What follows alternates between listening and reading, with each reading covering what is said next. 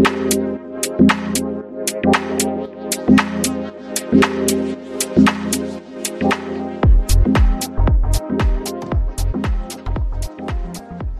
everybody, and welcome to this week's edition of the Equalizer podcast. I am your host, Claire Watkins, joined this week by Jason Anderson of Pro Soccer Wire. How's it going, Jason? Pretty good. We're into the break, so I feel like we all maybe mentally need one. Yes, it's funny. We'll break in name, if not really in principle, because we're about to have quite a lot of international soccer to talk about. But yes, today is maybe the day of calm. We've made it through the final match weekend for NWSL before the big international break. And so I think we're just going to talk the table a little bit, even though, last week we talked about how the table doesn't really matter that much.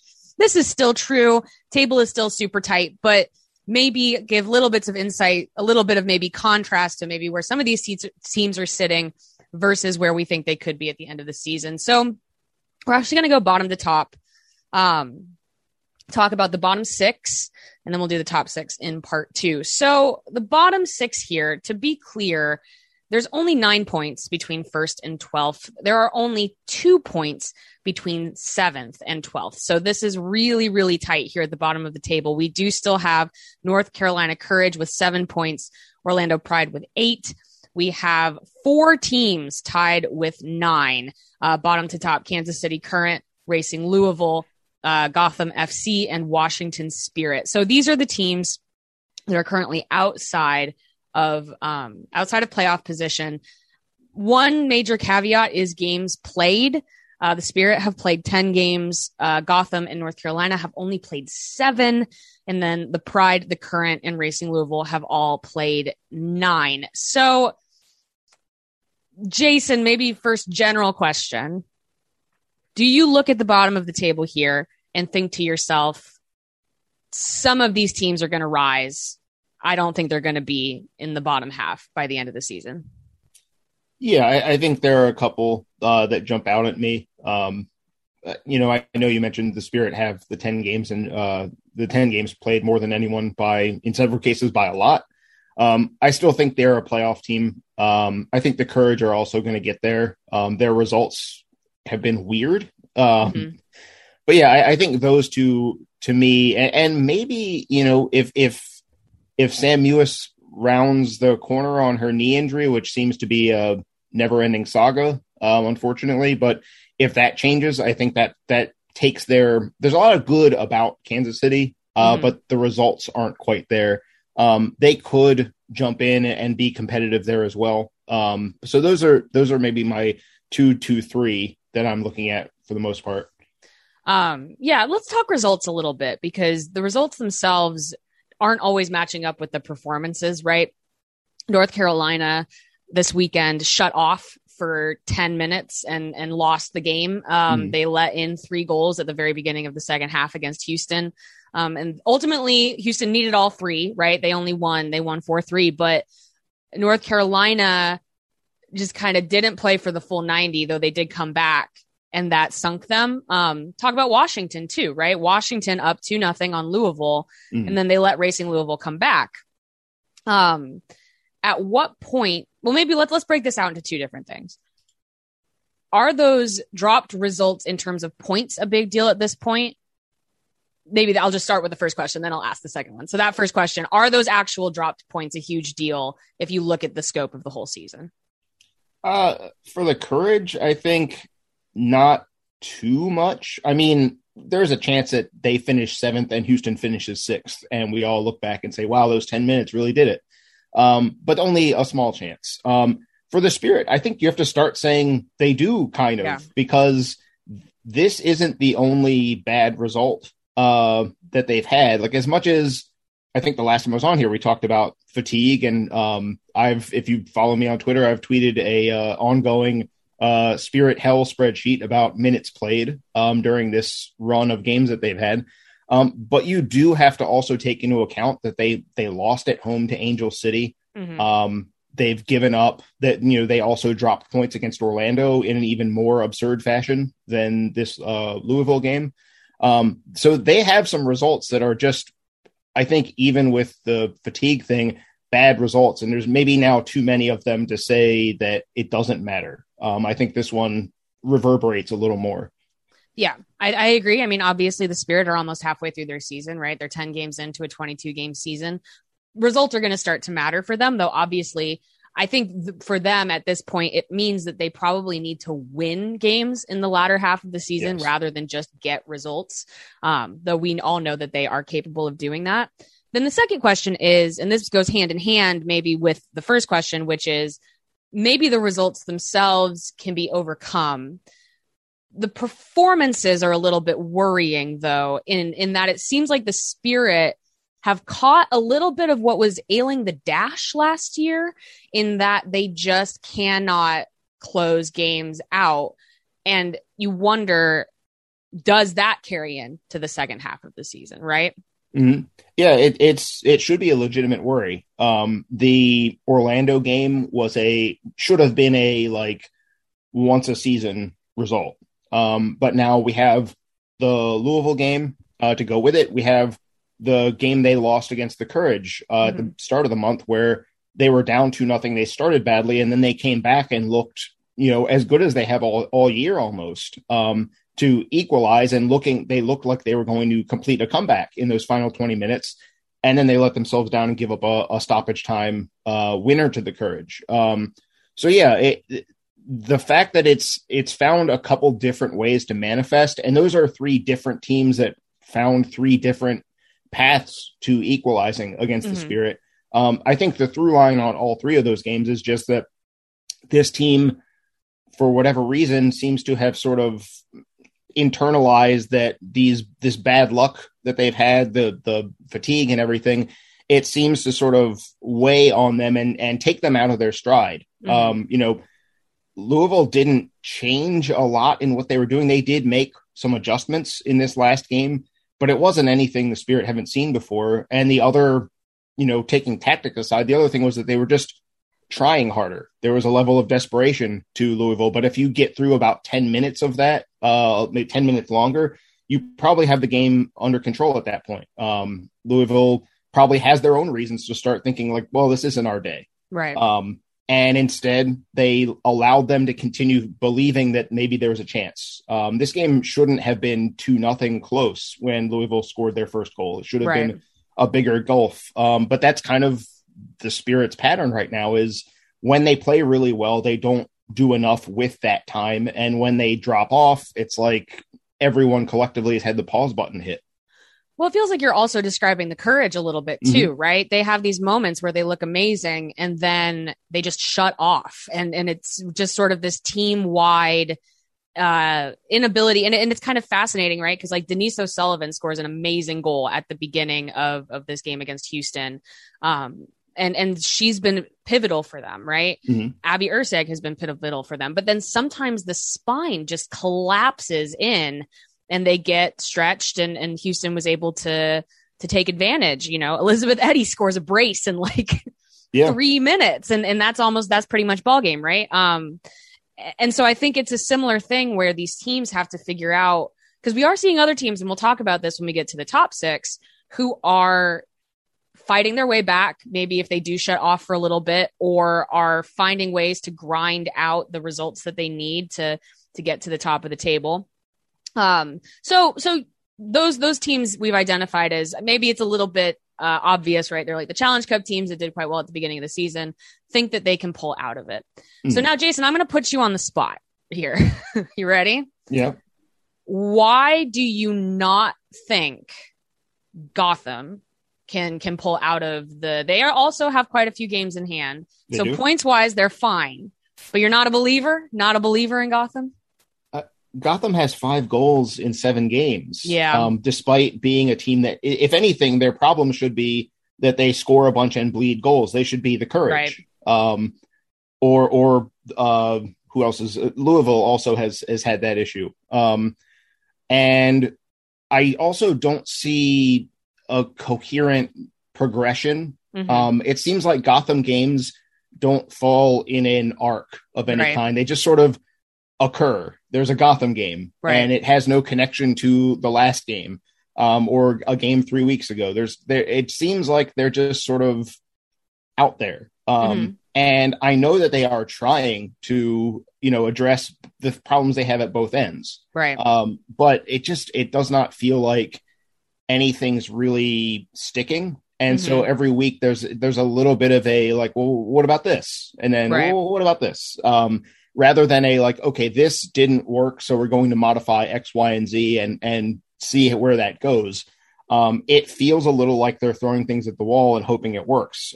They also, there's a weird, we're looking at the bottom of the table, and there's a weird trend where these teams have almost all been better away than at home. Yeah, than at home. Isn't that weird? The Courage have lost 3 at home out of 3. Gotham has only picked up 3 points at Red Bull Arena. So that's odd. I don't think that's going to carry on just based on that's how sports work. Right. But yeah, Gotham, I feel like, especially, these games are going to face in the upcoming window here, without Purse, without Mewis, without Estelle Johnson, I believe is called in for Cameroon. I'm probably forgetting some people for them. But yeah, that's a lot of players to lose on that team where it already doesn't feel like there are teams that have a system where you say, okay, they're going to plug in these players and adapt in this kind of way. And I understand what's coming. I don't know what Gotham's going to do. Right. But I kind of don't know what they're going to do with those players, which is kind of my whole point, I think. Yeah, no, I think that's fair. I think that's fair. Where it's if the Gotham turnaround is at hand, we just haven't seen it yet, right? Obviously, they had another tough loss to San Diego this weekend. They lose 3-0.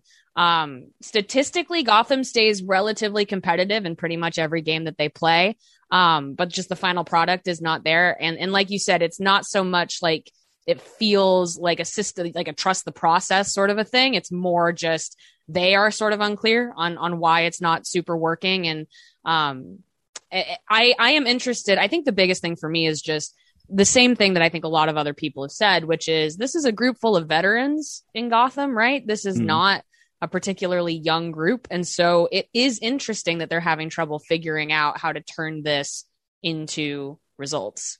Okay.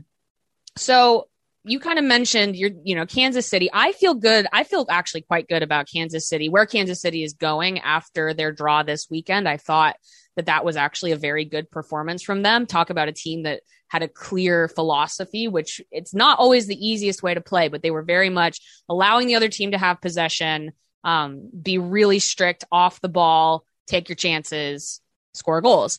I think that will work for them. I am interested to see what happens for Kansas City. Louisville also intrigues me a little bit. And so this is my next question, which is that Louisville obviously has some bright spots, right? Savannah DeMello is great. I actually think Katie Lund has been very good for them in goal. Nadia Nadim's return has been used. Obviously, she scored a brace. She's been kind of the driver of the comeback quite a lot in the last couple of weeks. Jessica McDonald has been excellent. Is there something keeping you from getting too excited about Louisville? Maybe just like a not this year sort of a thing? Is it a lack of a super clear style of play? What is it with Louisville that makes them a little bit more of a nebulous proposition at this moment? For me, it's their ability to defend up the spine of the team. Yeah. When you look at the way this game against the Spirit went, for example, and the reason I think the Spirit should have not just put the game away in terms of the psychology, but just the goals. The center backs have struggled for Louisville, I think, pretty much all year. And the screen they're getting in front of them has not been anything special. I think it's viable if you have an excellent set of defensive midfielders protecting that area. It just becomes harder to attack. But it hasn't been. Teams are able to get into that area pretty easily. The Spirit this weekend, the way that they adapted to Louisville's midfield to leverage to get after the center backs ended up just being they have normally been 4-2-3-1 this year. They flipped their midfield triangle. So it was Andy Sullivan underneath Sanchez and Feist. And they just created 3 1v1s. Their triangle was the opposite of Louisville's. And so every time DeMello got on the ball, she had Andy Sullivan all over her. Every time they tried to build out through Howell or Olofsson, those two were occupied. They had someone right in their face. Bailey Feist, I thought, was a real problem for them in that first half in terms of disrupting their attempts to come through and also, breaking through their defensive midfield in various ways. That is kind of a long-term issue because that comes down. I don't think there's a way to work around that. I think they're already doing what they can. Right. Which is bring Howell along, right. As much as you possibly can. Right. But it's not something that's going to get a quick solution this year. Certainly. I mean, outside of a transfer market situation, right. That's if I'm Louisville and I'm looking for acquisitions in this window coming up, that's where I'm looking is center back, and or a holding midfielder who can maybe someone who can let Howell roam a little more, where she doesn't have to be the primary defensive presence deep. She can actually go be a ball winner. But that's not what they have right now. It's kind of the opposite setup where Olafson's more of an 8 and Howell has to be ball winning, going closer to goal rather than maybe being able to move forward and be more aggressive. So I think that's the dynamic that has me a little, I don't think Louisville's bad. And obviously with Nadine coming in and being such a spark for them over and over again, that's going to improve because she's going to be able to play more minutes. Right. McDonald seems to know where Nadine is going to go. We saw the 2 assists this weekend. So they're going to score their goals. Even after CC Kaiser was traded away, the goals are going to be there for them for sure. It's just, can they keep these score lines from being high scoring games often enough? And right now, I don't think they will. Yeah, that's fair. It's also interesting too, because that was the identified weakness point over the offseason, and the roster has changed so drastically, but it still just is. It seems like teams can scout for Louisville similarly to the way they probably did last year as well, despite having probably more defensive responsibilities, because they have some ballers on that team. They're fun to watch, but I think you're right. I think it's just not. It's rare to have success in this league without a very, very firm spine down the middle. And I think that's where you're seeing the difference. Okay. Last one for this segment here. We do need to talk about the Orlando Pride. Last week was a little bit U.S. women's national team focused, so we didn't get into sort of the off the field stuff with Orlando. Many of you listening probably already know that head coach Amanda Cromwell and assistant coach Sam Green were suspended per an investigation, a collaborative investigation between the NWSL and the NWSL's Players Association into an issue of retaliation. Now, as with the Clarkson suspension, have to say, right, this is not a finding of guilt at this moment. It is just an investigation of a concern. The team buys Amy Turner's contract out this week, which resulted in their trade freeze being lifted. All we have is that information, but you have to think the two things are likely connected, right? Turner had been playing well for Orlando and was clearly beloved by her teammates. Now, in the 3 games that Orlando has played, in the last 3 games, I think they're at, a negative 11 goal differential, 12, a negative 12 goal differential. They lose 6-0 to Portland this week. Last week, they lost 1-0 to Chicago. The weekend prior, it was 5 from the Houston Dash. Jason, what do they do? I don't know. I really thought their draw against the Spirit, the unlikeliness of it, the fact that they had to dig so deep, and kind of it was at home, so they got to have that moment in front of a crowd that was happy about it. Yeah. All of those things I think should have been galvanizing. Right. And they come out 6 days later and lose 5-0 in Houston. Right. And it's one of those things where you get a seemingly positive thing, and it's followed immediately by such a bad thing happening. Right. And it like doubles down on that bad thing. And so their game against Chicago, they didn't have much to offer despite having plenty of time to rest for that game. I think they got a little over a week. Right. And then they come in against Portland, and it was just a complete debacle from the start. They were, Aaron McLeod made 3 or 4 really great saves, and they still lost 6-0. So it seems like it's beyond the talent issue, which I think they had coming into the year, that they were giving away something on that category to pretty much the rest of the league. But now it's also a morale problem. It's a focus problem. Right. It doesn't seem like a team that is a good place to be right now for anyone, because even if the players all still get along, you've still got this off the field cloud of this investigation. You've still got a player that most of the team seems to publicly say they really like. Now she's gone. Right. There's just not, it's not one thing that's going to solve it. And it's not one window that's going to solve it. This is a team that is a long way on and off the field from, frankly, from being competitive. I know they're in 11th right now, but I really don't expect there's just nothing. There's no reason for me to think it's going to, maybe it won't be 5-0 and 6-0. That's not going to happen a lot, but it's not, it doesn't seem like it's about to become anything but another season of real pain for Orlando fans, unfortunately. Yeah. And I think that's the thing that's the most disappointing for me, right? Is just that I feel for the players that have been there for years. Mm-hmm. I feel for the fans who have supported the team for years.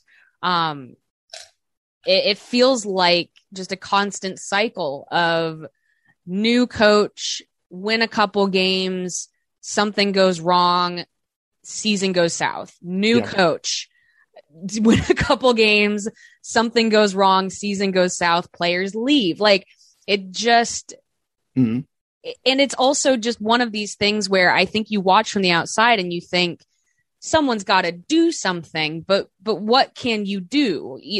We obviously, for the most severe off the field issues, there is an investigation going on, right? Mm-hmm. But the league can't create that culture for a team.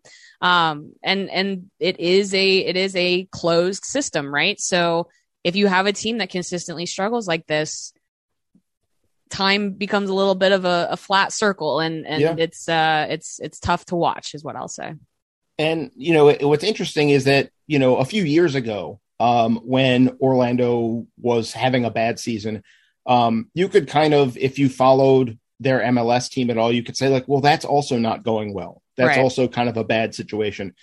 But they're on that side of the organization, they're actually, it's 2 or 3 years now of pretty good. Right. They're well run. They seem on the ball. They're in a playoff position, that kind of thing. So it's possible within the broader structure of that organization to have some success. But for, I know they came into the season and they are doing a rebuild. That was pretty clear from their offseason, and it was necessary. I think that was the right choice, was to say, like, we need to rebuild this thing, and it's not going to happen in one offseason. Right. But I think it's more than just a roster rebuild in terms of we need to improve at this position. Right. There seems to be a massive cultural problem that really, if anyone at that club on the Stalker side needs to really consider what they've done and whether it's a good idea or not, because these kind of, like, it's one thing to have a bad run, right? Every year, someone in the league is going to be the bad team. Sure. But 5-0, 6-0 on top of all this other stuff. Right. Even before that draw, it's 4-2 at home against Chicago. These are the kind of results that are like, the wheels have completely fallen off in a way that's beyond, we need a better left back or something. This is wow, this mix is not working. Like, everything is not working. We need to, like, it's like if someone were to buy a house and try to restore it, and really you just need a tear down and rebuild from the ground. Yeah. And it's, you can't fix the plane midair, right? There's that issue as well. We're in the middle of the season. What can you do? Certainly transfer market probably isn't super bullish on the Pride right now. Right. Right. You have players where when you see 5-0, 6-0, you think, well, they've completely lost the locker room, right? Mm-hmm. I don't know what you do other than hopefully they have a really nice week off and they come back. They could use it. Feeling rejuvenated and ready to go. Because this is stating the obvious, but there are some basic things that maybe will not win you the game, but it will not be 5 or 6-0. Right. And that is, I think, what you have to do to maintain a level of competitiveness. So on that note, that has been the bottom six. We'll be talking about the top six in just a second after this break.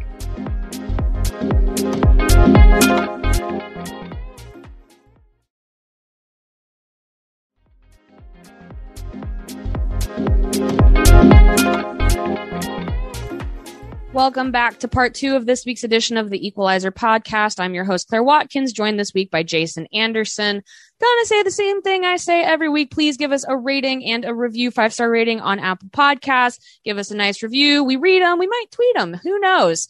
It helps people find us. It keeps us on the top of the page, and that's really useful as we try to break down NWSL action weekly. So, top of the table. Now, again, it's actually a little bit wider, groups, group 1 through 6 rather than 7 through 12. It is 5 points between first and sixth. These are our playoff positions. So starting at the bottom, Angel City has 13 points. They are tied with OL Reign, who also has 13 points. The Houston Dash have 15. Chicago and Portland have 16. And San Diego is still on top with 18 points. Now, maybe we're just going to go hand in hand here, possibly with the Orlando conversation from part one. Points are points, right? And that matters. But the score lines that Portland is putting up right now indicates, if we're doing like a power ranking sort of a situation or a trending, watch out for the Thorns, right? They're kind of on another level right now. Yeah, and you know, the easy answer there, and probably also the correct answer is Sophia Smith is a major factor there. Sure. Because she's not just scoring a bunch, she's scoring goals that not too many players in the league are producing right now. Right. They're higher degree of difficulty, lower expected goal chances, and she's putting them away, which is great for the national team and great for Portland. Yeah. But yeah, I one thing that's gotten in my head about Portland lately is most of the teams in the league look fatigued and in need of a break. Mm-hmm. And I think the way Portland approaches games, which is a little more measured and a little more like, we're going to bottle you up and make sure that when we get our looks, they're going to be good looks. We're going to be not just having shots from outside the box, even though Smith keeps putting those away. But when we get a chance, it's going to be somebody is in behind inside the 18, that kind of chance. Or our set piece design is going to be really good, like that kind of stuff. I think a lot of other teams are just not, they're mentally prepared for the regular NWSL stuff, but that ability to send people in behind frequently without having to commit to a high press very much, without taking a lot of risks defensively, I think it has been really the perfect recipe for the league as it is right now, as it has been for the last month and a half. It really seems to prey upon the weaknesses that a lot of other teams are showing right now. And it also means that Portland is better when they get that 1-goal lead and the other team starts to open up and take more risks. Right. Portland just finds more opportunities to play in behind from deeper positions. And they get bigger chances that way. So I don't know that it was, I don't think they set out saying, you know, if they did say, if we play this way for the first half of the season, it's going to be great because the other teams are going to be so tired. We've seen their schedules. If they thought of that, then we should all be very afraid of the mad genius. Right. The Machiavellian machinations of Rian Wilkinson.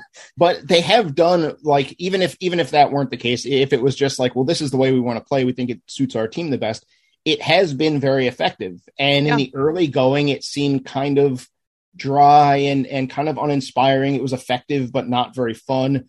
But they've started to get better at it. And now you're seeing a little more of the fun factor come in. So yeah, they look like the strongest team in the league right now. I think, I mean, as you were talking, I'm looking at these teams and maybe the top 4 or 5. And I think there is an element of pragmatism to all of them in different ways, right? San Diego is very aware of Casey Stoney is very aware of her team's strengths and weaknesses. And the game plan is to shore up weaknesses and play to strengths. and that has worked for them consistently. They also are on 10 games played, so they're also almost halfway through their season. I don't know. Maybe you credit the coach for recognizing this, but Naomi Girma has been incredible.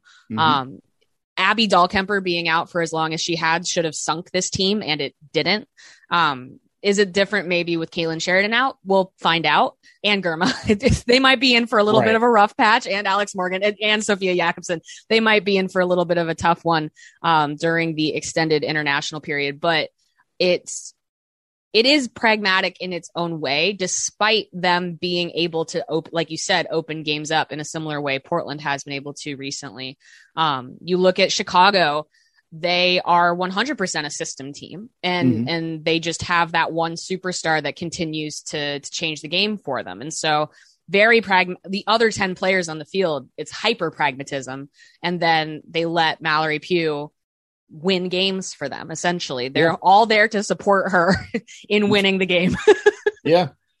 Which is, it's kind of it's a throwback. But I certainly can't fault them. I think it is the right choice when you look at that squad and you say, how can we get the best results out of them? I did not expect them to get through 9 games with only 1 loss. They are extremely tough to beat. I think they work. I mean, I'm closest to it because I see them live the most, but they work really hard. That is a group that is working their butts off from minute 1 to minute 90. And in the NWSL, that goes a long way. Yeah. If you can apply that for 90 minutes every week, you're going to make the playoffs, even if you're not good at anything else. And like you said, in Mal Pugh, they have, arguably the MVP front runner, or at least in your top 3, I think, for just about anyone. Right.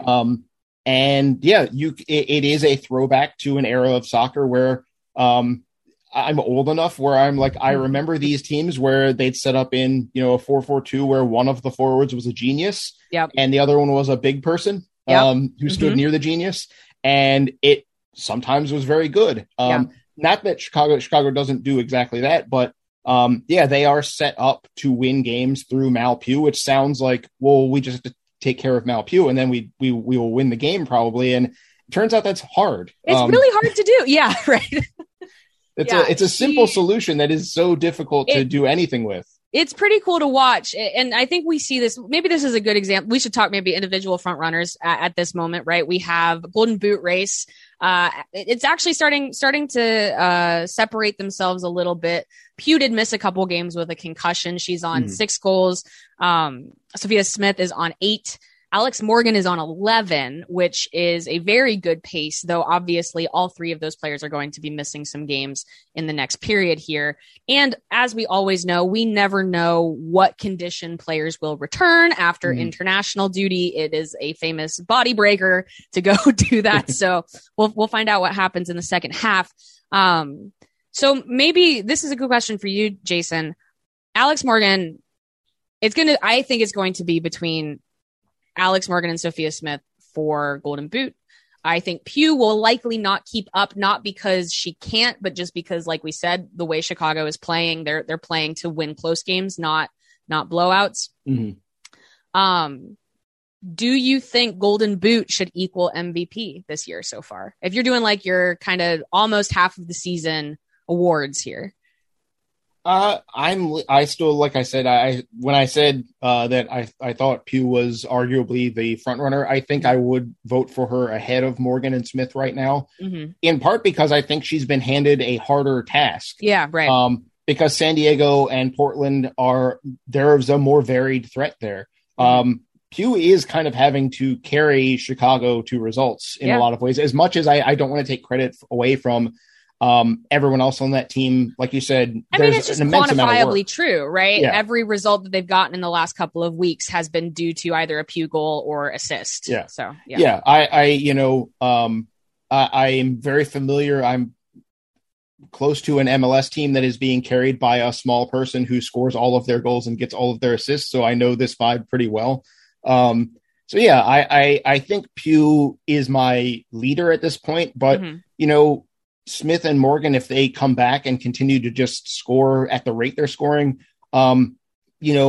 I always try and make sure when I vote for MVP, I'm not just looking at the goals list and saying, like, well, that's your MVP because they scored.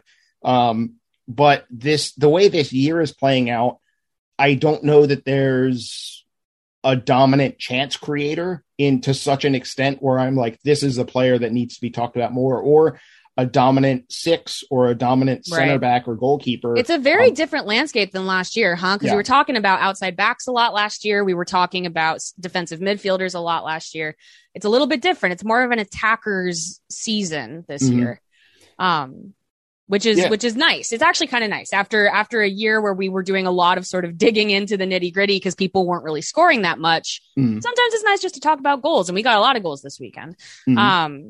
So when we talked about the bottom half of the table, we talked about some of the teams that we thought could rise. Let's talk about if there's going to be room for some of these bottom table teams. That means we're going to lose some from our top six. Who to you, Jason? There's maybe an obvious answer. Angel City has lost Kristen Press, and unless they do something really drastic in the transfer market, I mean, Simone Charlie left injured against the Reign this weekend. It's just too many injuries to a brand new team. It looks like it's going to be tough for them in the second half of the season. Is there anybody else though that you think that you think could possibly not have the result rate in the second half to keep up with, maybe if you're anticipating a surge perhaps from the Courage or the Spirit?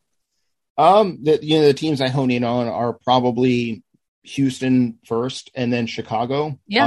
Chicago's way of playing, as you know, is extremely difficult and demanding. And if that work rate falls a little tiny bit, or if Malpugh comes back and misses a couple games injured, or something like that, or she's just fatigued from the workload and ends up just not having the same form, that could be a big problem for them. They're also just dealing with a short roster, and it's not going to get longer. The defensive injuries are a major concern there, and also set piece goals. Last year, you and I talked a bunch about how they were the best set piece team in the league. This year, they are arguably the worst set piece team in the league. In plus minus, right? And that's a big difference maker. As far as the Dash go, they're about to change coaches for the second time this year. The third, Juan Carlos Amoros is coming in.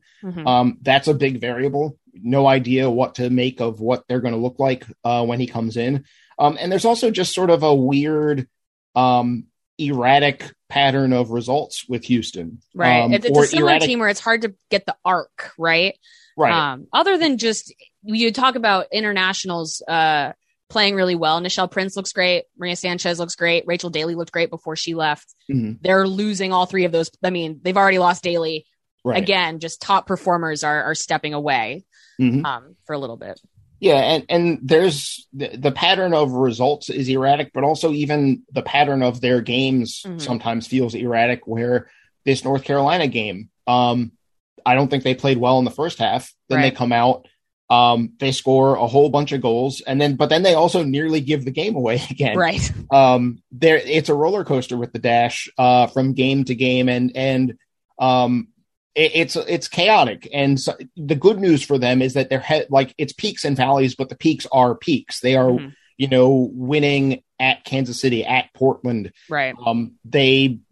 They're one of the teams that ran up the score on Orlando. So they are having these good results, but they've also got, they lose 4-0 at home to Portland. That's one that at home 4-0 against Portland seems pretty bad.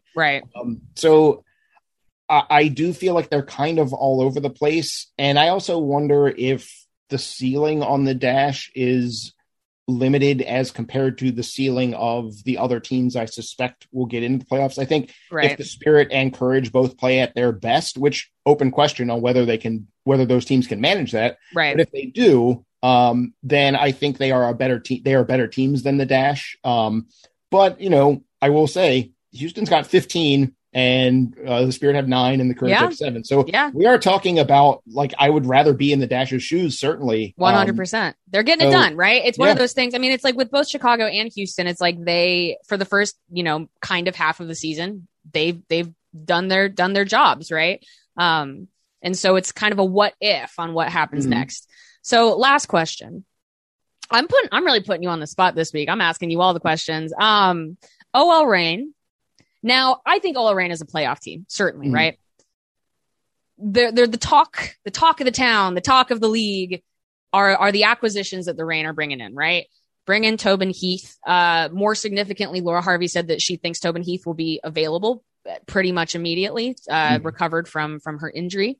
Bringing in Jordan Heidema, which is both it's a positional need as well as a very talented player. So that's, I'm sure, going to make an impact for them. Kim Little's coming in to shore up that midfield during the international period when Quinn and Rose Lavelle will be gone. Are they Shield contenders to you, sight unseen, quote unquote, new Reign? I have to say no. Yeah. Definitely a playoff team. Yeah. But definitely not a Shield contender. And my thought process is basically that this is a team that plays, it's like first goal wins soccer. Right.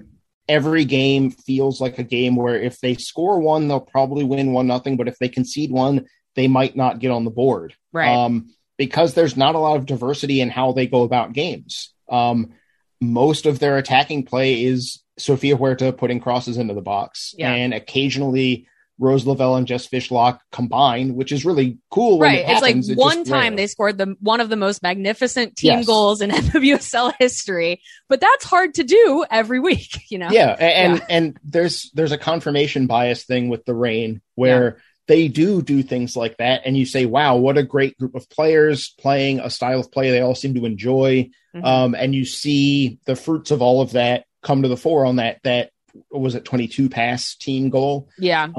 That's great, but they've scored 7 goals in 9 games. Right.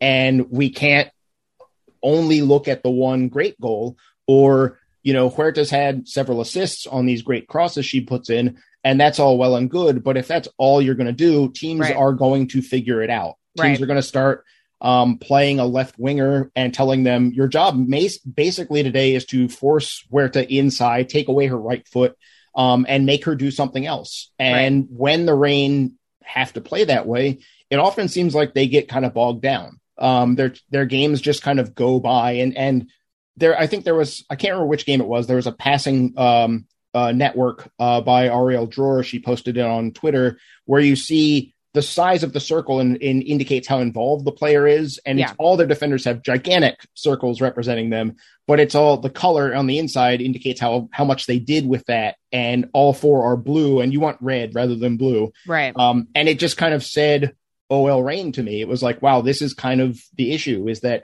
they'll keep the ball all day, but when are they goal dangerous? You know, there's also the concern about Bethany Balcer came out of this last game with she looked like she was in serious pain, right? Yeah, it didn't look good. And you know, Laura Harvey didn't have an update, but she also, I have to say, reading into her, it was not she's fine. It was precautionary. It was not that kind of we don't have an update, and I'm a little worried about it kind of reaction.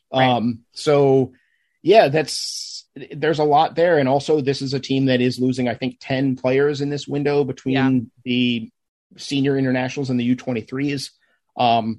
Obviously they did a very smart thing in saying, like, we have to cover for our midfield losses. We're losing all 3 of our starting central midfielders.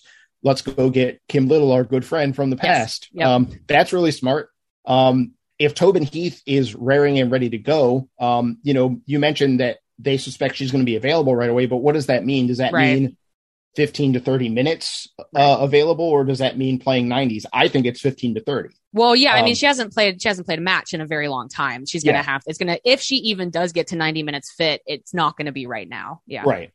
So yeah, there's so much talent there, but I do think that frankly, there should be some pressure on them to be a team that can leverage that talent a little more and not be so dependent on 2 things to produce their goals. Because if they start scoring a bunch, then they are a real threat, because they don't concede. No, they are very organized defensively.